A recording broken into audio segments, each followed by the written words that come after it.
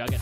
This is News Talk on the VOCM Bigland FM radio network. The views and opinions on this program are not necessarily those of this station. And now your News Talk host, Linda Swain.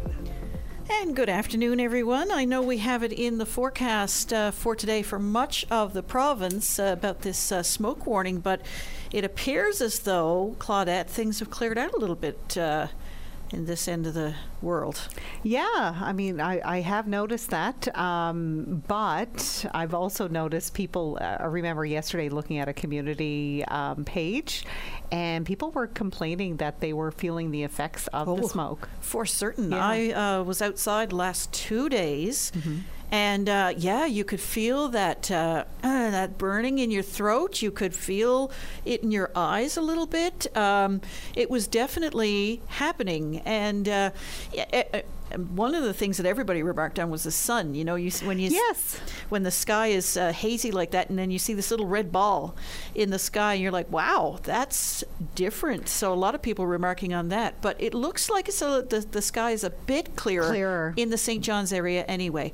Now there are smoke warnings remain in effect for almost the entire province through this evening and into tomorrow. So if you're outside, just be aware of that. Yeah, especially, of course, if you have any underlying health conditions. My husband noticed yesterday, which I didn't take the time to notice, but he said, do you know that we can't see Bell Island from CBS? Couldn't see it because of the haze at one point. I thought that was interesting. You know, like you said, we're not used to that. I mean, we've been talking about it and hearing about all of the different effects that the wildfires had, but it's only now, you know, when you're starting to realize that it is affecting you, that you're kind of, you know, perking your ears up even more. Yeah, for sure. And these are fires that are very far away from where we happen to be right now. So it's really quite extraordinary, especially when you can smell it. I could smell it in the studio here yesterday. It was really something because we have this system that pumps out in the fresh air from outside, or what we think is going to be fresh air from outside. And when I left the control room for a little while and came back in, man, you could really smell it. Anyway, yeah, be careful out there, folks. We're going to have it lingering for a little while yet to come. Well, this is the big story that an awful lot of people are talking about today. Some questions are being asked about whether or not a controversy surrounding the provincial government's plans for a promised residential school apologies will do anything to further truth and reconciliation. Let's back up for a moment, shall we? You may recall that the former Minister of Indigenous and Labrador Affairs and former Premier Dwight Ball had made a promise, a commitment to conduct a series of provincial government apologies to residential school survivors in Newfoundland and Labrador. And one of it all stemmed from a federal government apology, if you recall, that took place in Labrador from Prime Minister Justin Trudeau, and it was a very somber occasion. It was a very emotional time. Some of the people in the audience wept out loud when hearing the Prime Minister finally acknowledging the pain caused by government policies that took children from their parents, took children from their culture, and forever changed their lives. And we've talked a lot about intergenerational trauma, and that is one of the main factors, I would suppose, in recent years anyway, that contributed to some of the trauma still felt today in Indigenous communities. Well, the provincial government is starting its process now of providing formal apologies to people affected by the residential school system. And it is starting tomorrow in Cartwright in Labrador. This particular event is going to be the Nunatuavut Community Council President Todd Russell and others will be there. And this is what has the Nunatsiavut government taken aback. As a matter of fact, the Nunatsiavut government and the Innu Nation have both come forward saying that they don't recognize NCC as a legitimate Inuit organization. Now, they have acknowledged that, yes, there are people within NCC who have Indigenous ancestry, but they don't recognize that group's claims or their land claims attempts over the last little while. So it started... this decision to start this process tomorrow in Cartwright has started a much larger conversation.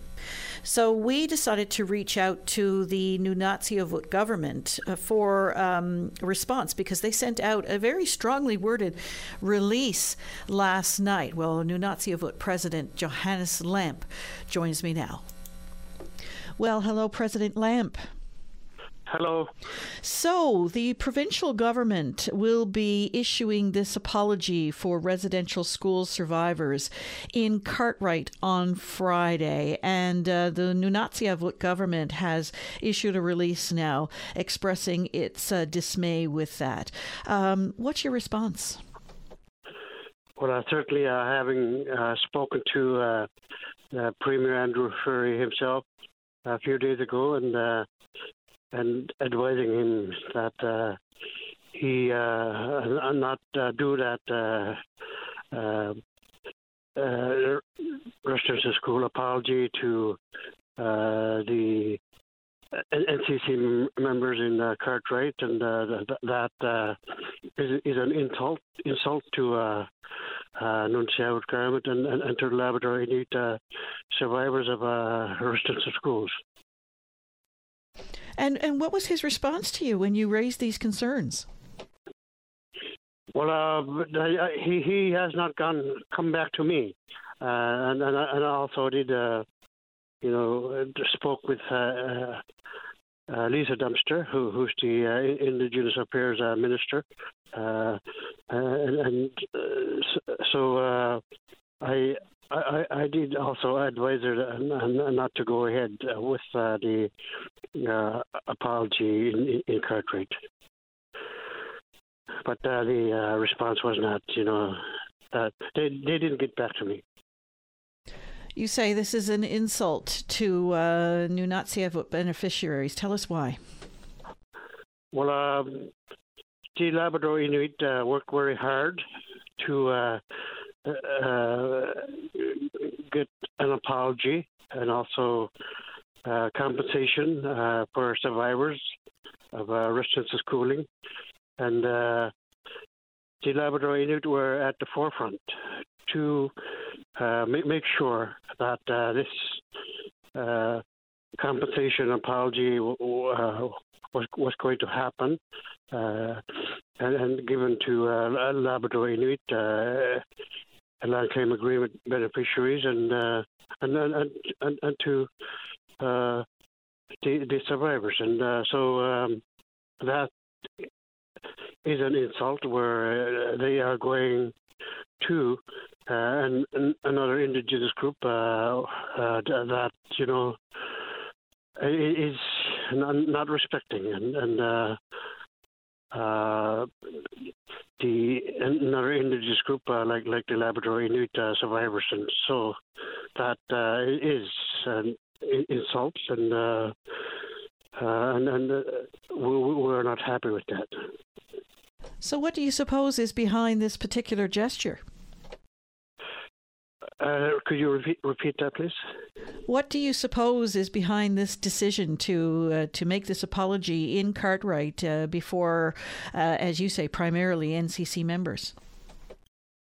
Well, I don't know, but I hope that they will realize that the Labrador Inuit, having done the work with former Premier Dwight Ball, in collaborating and most certainly honoring and respecting through discussions when Dwight Ball was Premier, that they would work with Labrador Inuit, and especially the Nunatsiavut government as government to government, and now they're going as a provincial government to an organization that is not recognized by Labrador Inuit, and also the Labrador Innu Nation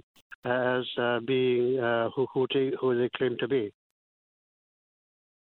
So, what will the repercussions of something like this be if this indeed goes ahead tomorrow? Well, I'm quite sure that more media will be coming out, and so social media, especially from the Labrador Inuit Land Claim Agreement beneficiaries, and also the leader of the so-called Nunavut Community Council had responded to the release that Ontario government put out, and saying that all of what we said on the release are lies, and saying such things as Ontario government being greedy and all of that. And Labrador Inuit will not be happy being, called liars or greedy and all of that. What does all this do for truth and reconciliation?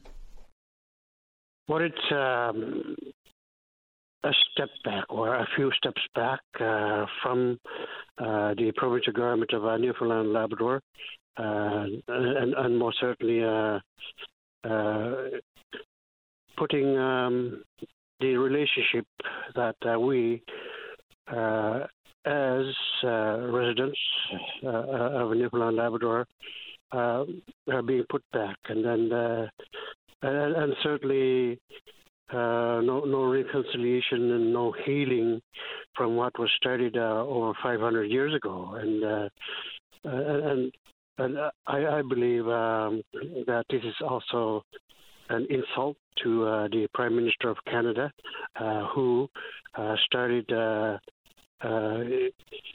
the relationship with Indigenous peoples of Canada, including Labrador Inuit, and so where the Prime Minister of Canada came to Labrador to do an apology to survivors of the residential schools that happened in various schools in Newfoundland and Labrador, and so it's sad that the Premier and Lisa Dempster, who is the minister responsible for Indigenous peoples within Newfoundland and Labrador, are not responding in a positive way, and not honoring and respecting the Labrador Inuit, and we as a government and as a people, we want to make sure that an apology coming from the province of Newfoundland and Labrador will come to Labrador Inuit first. And you're asking for the Minister of Indigenous Affairs to step down from that position? Well, we have been, and I have written to the Premier of Newfoundland and Labrador, Andrew Furey, to remove Lisa Dempster from the position that she holds as Indigenous Affairs Minister, and we, over the last many months, have not gotten a response to that, and so we are strengthening that gesture, for the Premier to do the right thing and to remove Lisa Dempster as the Minister of Indigenous Affairs. And that is the president of Nunavut, Johannes Lamp. outlining his feelings and the feelings of those of the Nunatsiavut government with this decision to start this process in Cartwright tomorrow before a group of NCC members. Well, coming up, we'll hear what the Premier has to say to the concerns raised by President Lamp right after this. This is News Talk on VOCM. Stay informed and have your say on the news of the day with your VOCM. Join Linda Swain weekday afternoons from 4 to 5 p.m. for an hour of talk and discussion with decision makers and listeners like you. News Talk on your VOCM. We are back. Well, before the break, we heard from Nunatsiavut President Johannes Lamp, who indicates he's insulted by government's decision to start the formal provincial process of offering apologies to residential school survivors in Cartwright, Labrador tomorrow. It's an event put together by the NCC, a group that the Nunatsiavut government does not recognize as an Inuit group. Well, here's Premier Andrew Furey's response to questions from reporters, including VOCM's Jerry Lynn Mackey today, on the unfolding controversy. First of all, I completely respect all Indigenous groups and who they represent. It's important to honor the commitment that Premier Ball made in 2017 to apologize to every child, every person from any Indigenous group who attended a residential school. And the trauma that they experienced and the subsequent trauma that they are probably still to this day or intergenerational experiencing. So it is important to recognize that there are multiple Indigenous groups in the province.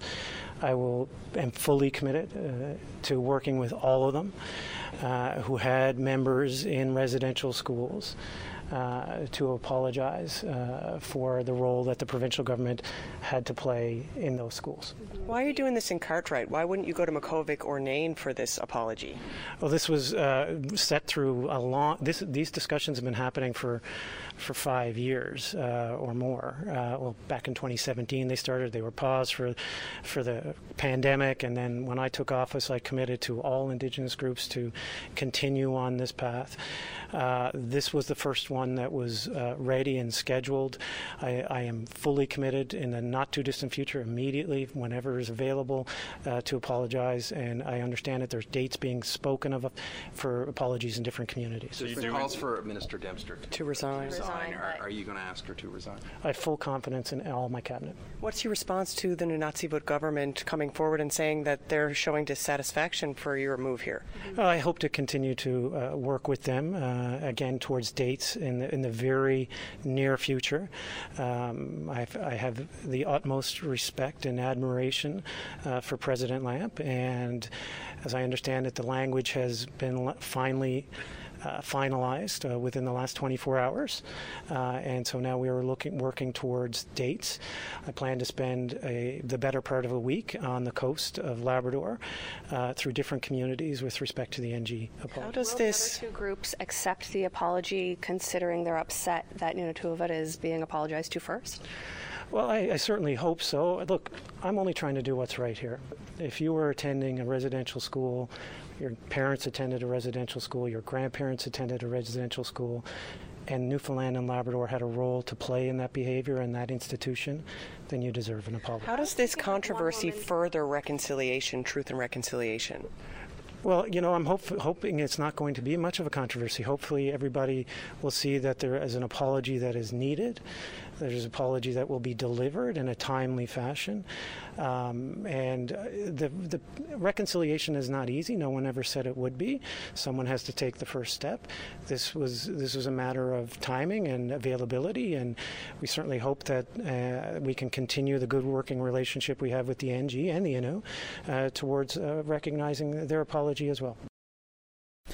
So that's some of what the Premier had to say to reporters today after the Nunatsiavut government put out their release last night, and followed by the Innu Nation, who say they throw their support behind Nunatsiavut on this particular issue.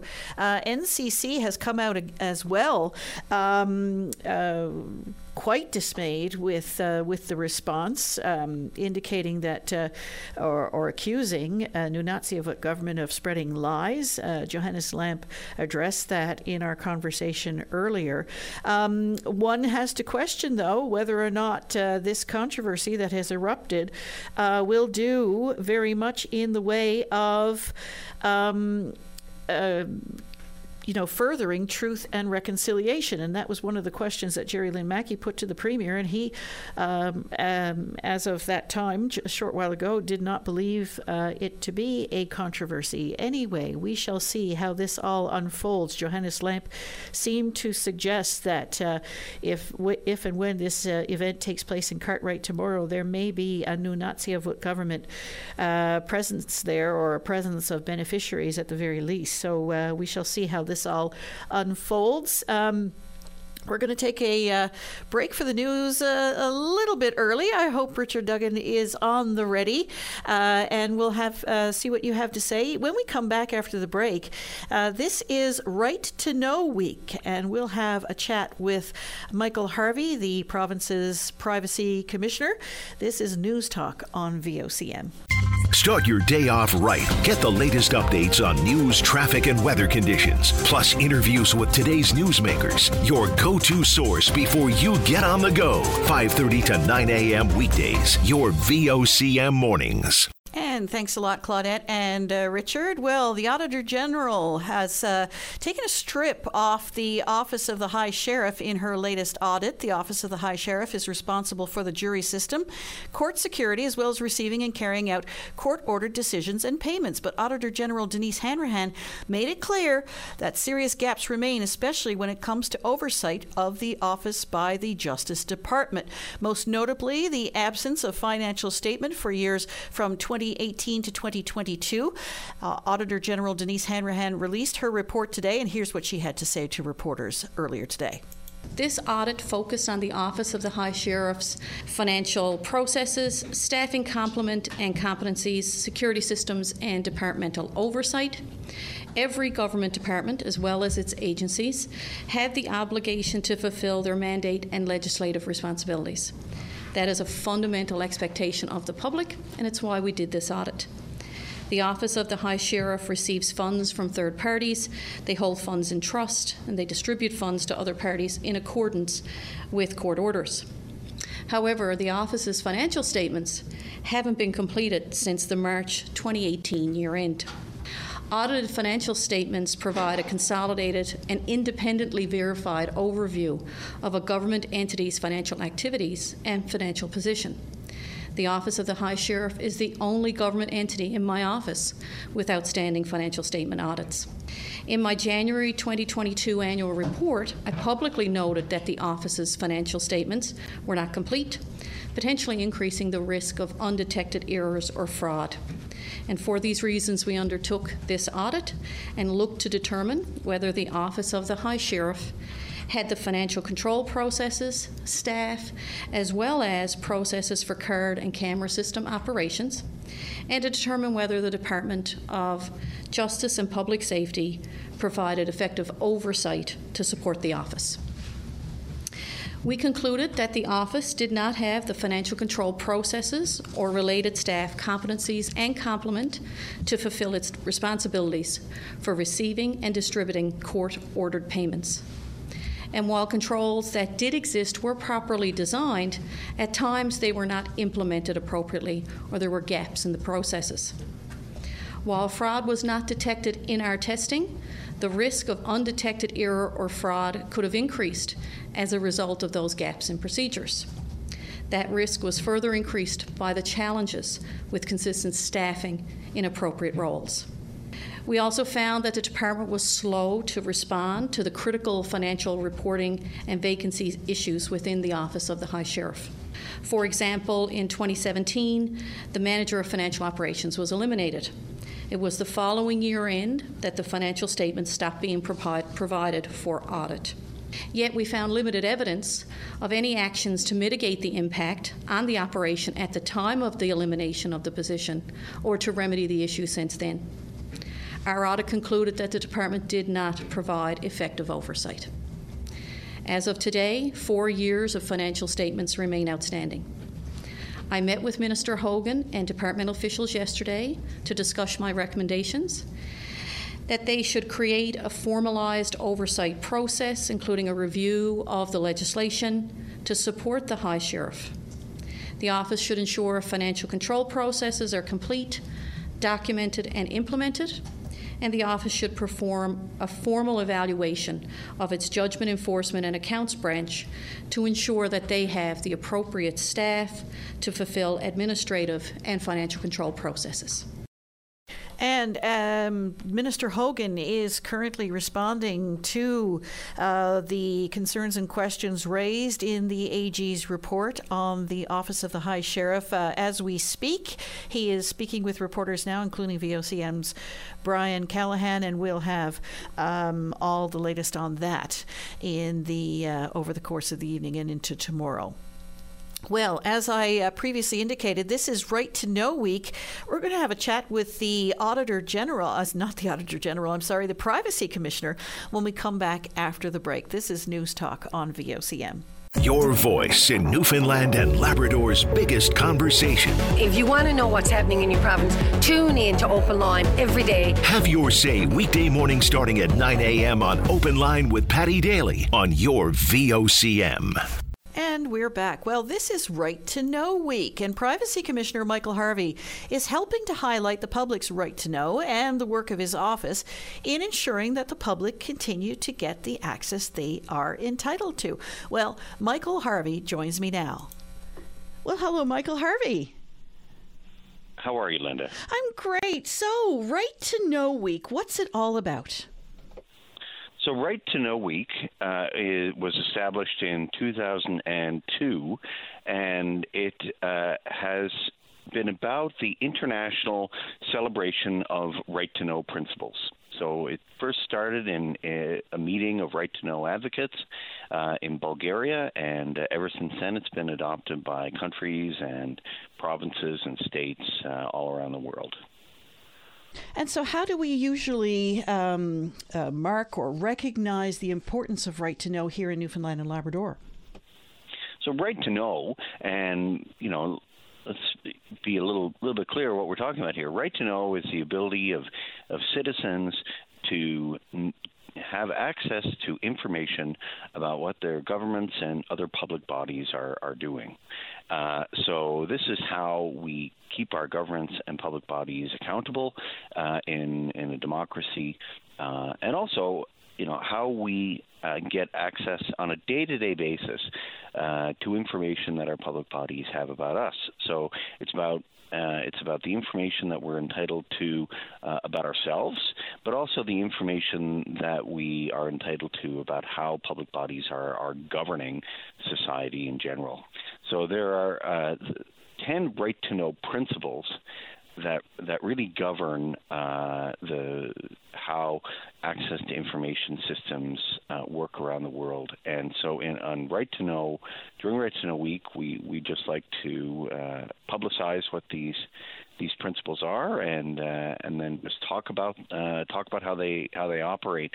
Because I think, Linda, if you were to read the news here in Newfoundland and Labrador on a daily basis, a good number of those news stories are, they refer to, access to information records show, information about long-term care homes, or information about water quality, or information about,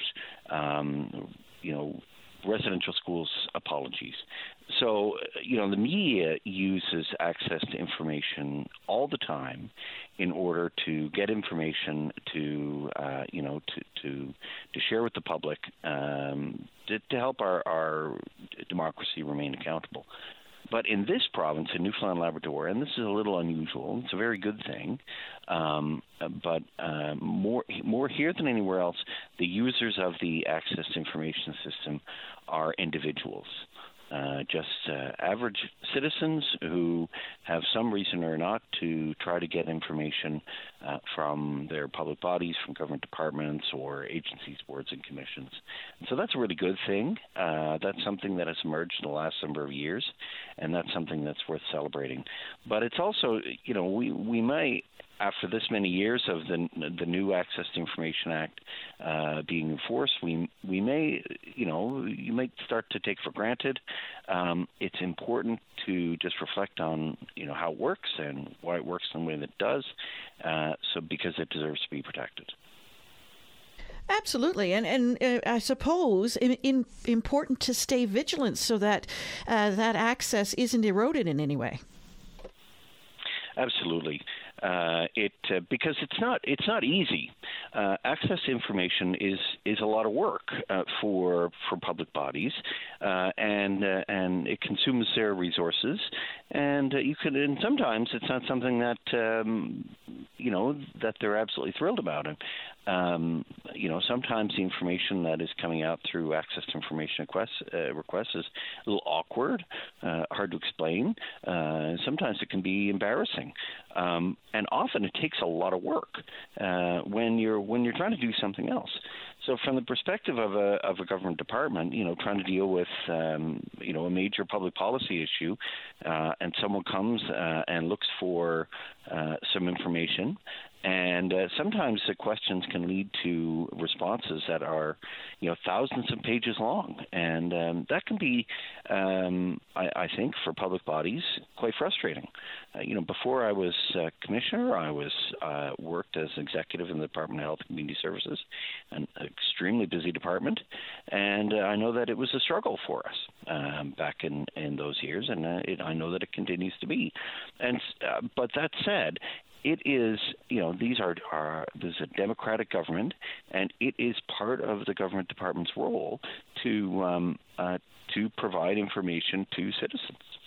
That's a critical part of the role. It sometimes is, and so therefore, Right to Know Week is, I think, an important time to reflect on the hardworking public servants in those departments that do a lot of that work, and often it's very thankless work. But do a lot of the work to find the documents that people are looking for, to examine them through the lens of the law, and to determine what can be released and what can't, and to do that all under pretty strict timelines. So Right to Know Week is a good opportunity for us to reflect on not only what a privilege we have to have access to this information, but also the amount of work that goes into making that system work. I think a lot of people would agree that it's essential to the democratic process that governments are open and accountable when it comes to the decision making that they are doing, especially as it affects our lives. But does the process sometimes get bogged down, I suppose, with nuisance requests? Well, it certainly gets, I wouldn't say it gets bogged down with nuisance requests, but there are provisions in the Act for us to examine, for public bodies to come to our office and say, listen, this request is a vexatious request, and so it needs to be discarded. Or disregarded is the term that we use. And so that a public body can make a decision to disregard a request if it's not made in good faith or if it's a nuisance request. And this happens. Sometimes people are looking for, have some beef with a department, some personal grievance, and sometimes you see that. It's actually pretty rare, but it occurs, and sometimes these grievances can be disruptive to the department and not consistent with the principles of access to information. Sometimes what a department's view of what a nuisance is, and I think what a complainant's view, what our view of what a nuisance is a bit different. I mean, sometimes you'll get some responses, particularly from people without a lot of experience working in the system, saying, why why is so and so looking for this? This is irrelevant information, or this is a foolish question or not an important question. And what are they looking for this for? Our act and similar acts like it across the country and around the world, they say that question isn't relevant. Citizens have a right to ask whatever questions they want, and it's not a concern about why they might want the question. I will say that is an important reason why during the access to information process, the law requires that the identity of the applicant be kept anonymous. So that the decision maker in the public body does not know who is making the access request. I'll say that when complaints come to my office, I usually try to keep the complainant's identity anonymous from myself. I'm not really subject to the same bias, but just in case, unless it's relevant for me to know who the complainant is, I also keep their identity protected from me, because there is that temptation to fall into treating access requests like it's some sort of adversarial process, and like that the public bodies have information and the public is out there trying to get this information, and our job is to try to keep as much of it from them as possible. That is a real trap to fall into that kind of thinking, and that is an old school of thinking about information that we need to get beyond. And I think we've made some strides in getting beyond it, because the main principle behind access to information laws here and everywhere else is that the public has a right to know. Like, that's right in the title of the week. The right to access information is just that, a right. And the courts have recognized that this is a quasi-constitutional right. It undergirds our democracy. So the default is that under the law, that you have the right to the information. Now, there are exceptions. It's important that there be exceptions to the right of access so that the government can actually function. I mean, the government, it couldn't function properly, for example, if cabinet documents were made public, because our system is based on a cabinet government system where cabinet ministers need to be able to have their deliberations privately. So it's important that our act protects that confidentiality within the cabinet system. It's important that our public servants be able to advise politicians candidly and openly, and so policy advice is also an exception to access. But what's important here is that all of these exceptions are just that, exceptions. The default is, and that's the starting point in the analysis, is the citizen has a right to the information. And then the analysts, and this is where the hard work of the access to information coordinators comes in, then they need to figure out, okay, what of the exceptions apply, and do they meet legal scrutiny? Michael Harvey, a pleasure as always. Happy Right to Know Week. Thank you very much, Linda. It was great to talk to you. And Michael Harvey, of course, is the province's privacy commissioner. Well, Claudette, I noticed you're at work today. You didn't win the gold ball jackpot. Oh my gosh! This is one of the first things I did. I Googled the winner, Toronto. Yeah, naturally, right? Of course, yeah. And then even those sub prizes were in, I think, Ontario, and I'm like, oh yeah, great. Yeah. Happy for them. Woohoo! I'm so glad that I contributed to your winnings. Yes, I was so thinking, just happy and hyper yesterday. But $68 million. I mean, what would you do? Is it a blessing or a curse? You wonder. Yeah, I mean, I understand, but I would like to have those problems to go through. But I'm one of those people. I don't know. Maybe it's because I haven't won it, but I would like to see more winners with a little less money, but the more people that buy into it, that's how the jackpot grows. Because well, it's amazing. We talk about the cost of living and all of that going up, but $1 million in this day and age, yeah, it's not going to get you into retirement. It'll take care of a few, pressing needs and might get you a trip or some fun stuff.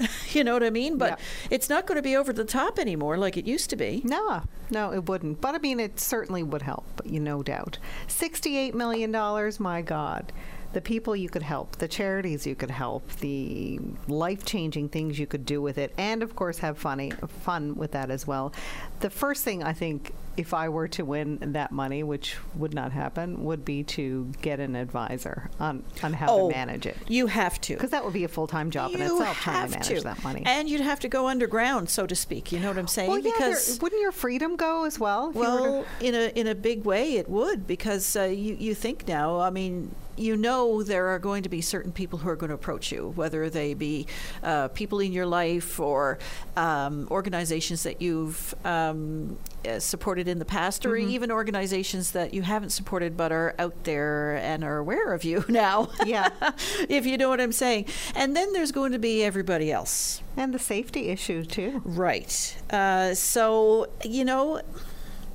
would you want that kind of a burden? I would like it to be anonymous. I as much as I want to know who wins, at the same time, if it were me, I would want it to be anonymous to protect myself. In a way, it has to be public. You know what I mean? If you're giving that kind of money away, it has to be public. So anyway, there's a lot to weigh there. I mean, we all wonder, well, what would I do if I didn't have a mortgage anymore? What would I do if I could, give as much money as possible to my children to make sure that they, never have to worry again?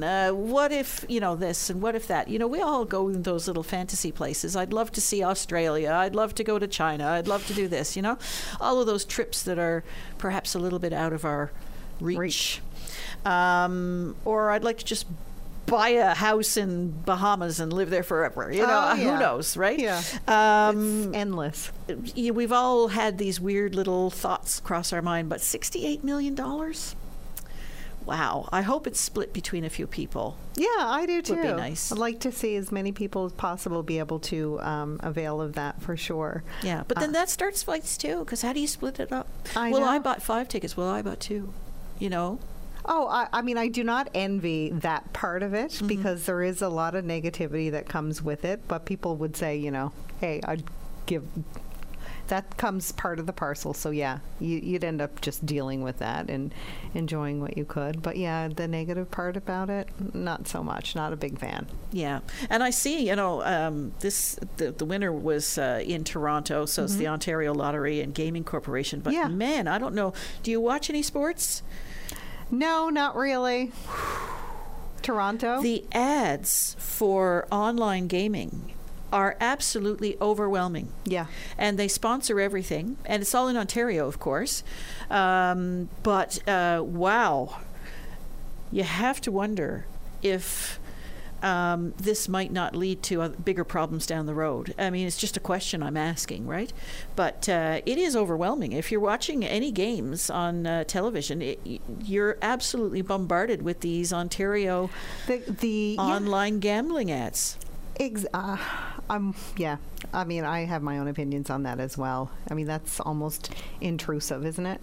The actual some of these. And then there's a lot of people out there who do like sports, who have struggled. Because it becomes an addiction. Yeah, it is, and who have struggled, and so all of that must be very triggering, to borrow the phrase that is used. Anyway, it's a bigger conversation, and we're not going to get anywhere with it now, but it's just prompts a lot of thought, doesn't it? Anyway, that's it for us for today. We'll be back tomorrow. Do join us then, and have a great evening, everyone.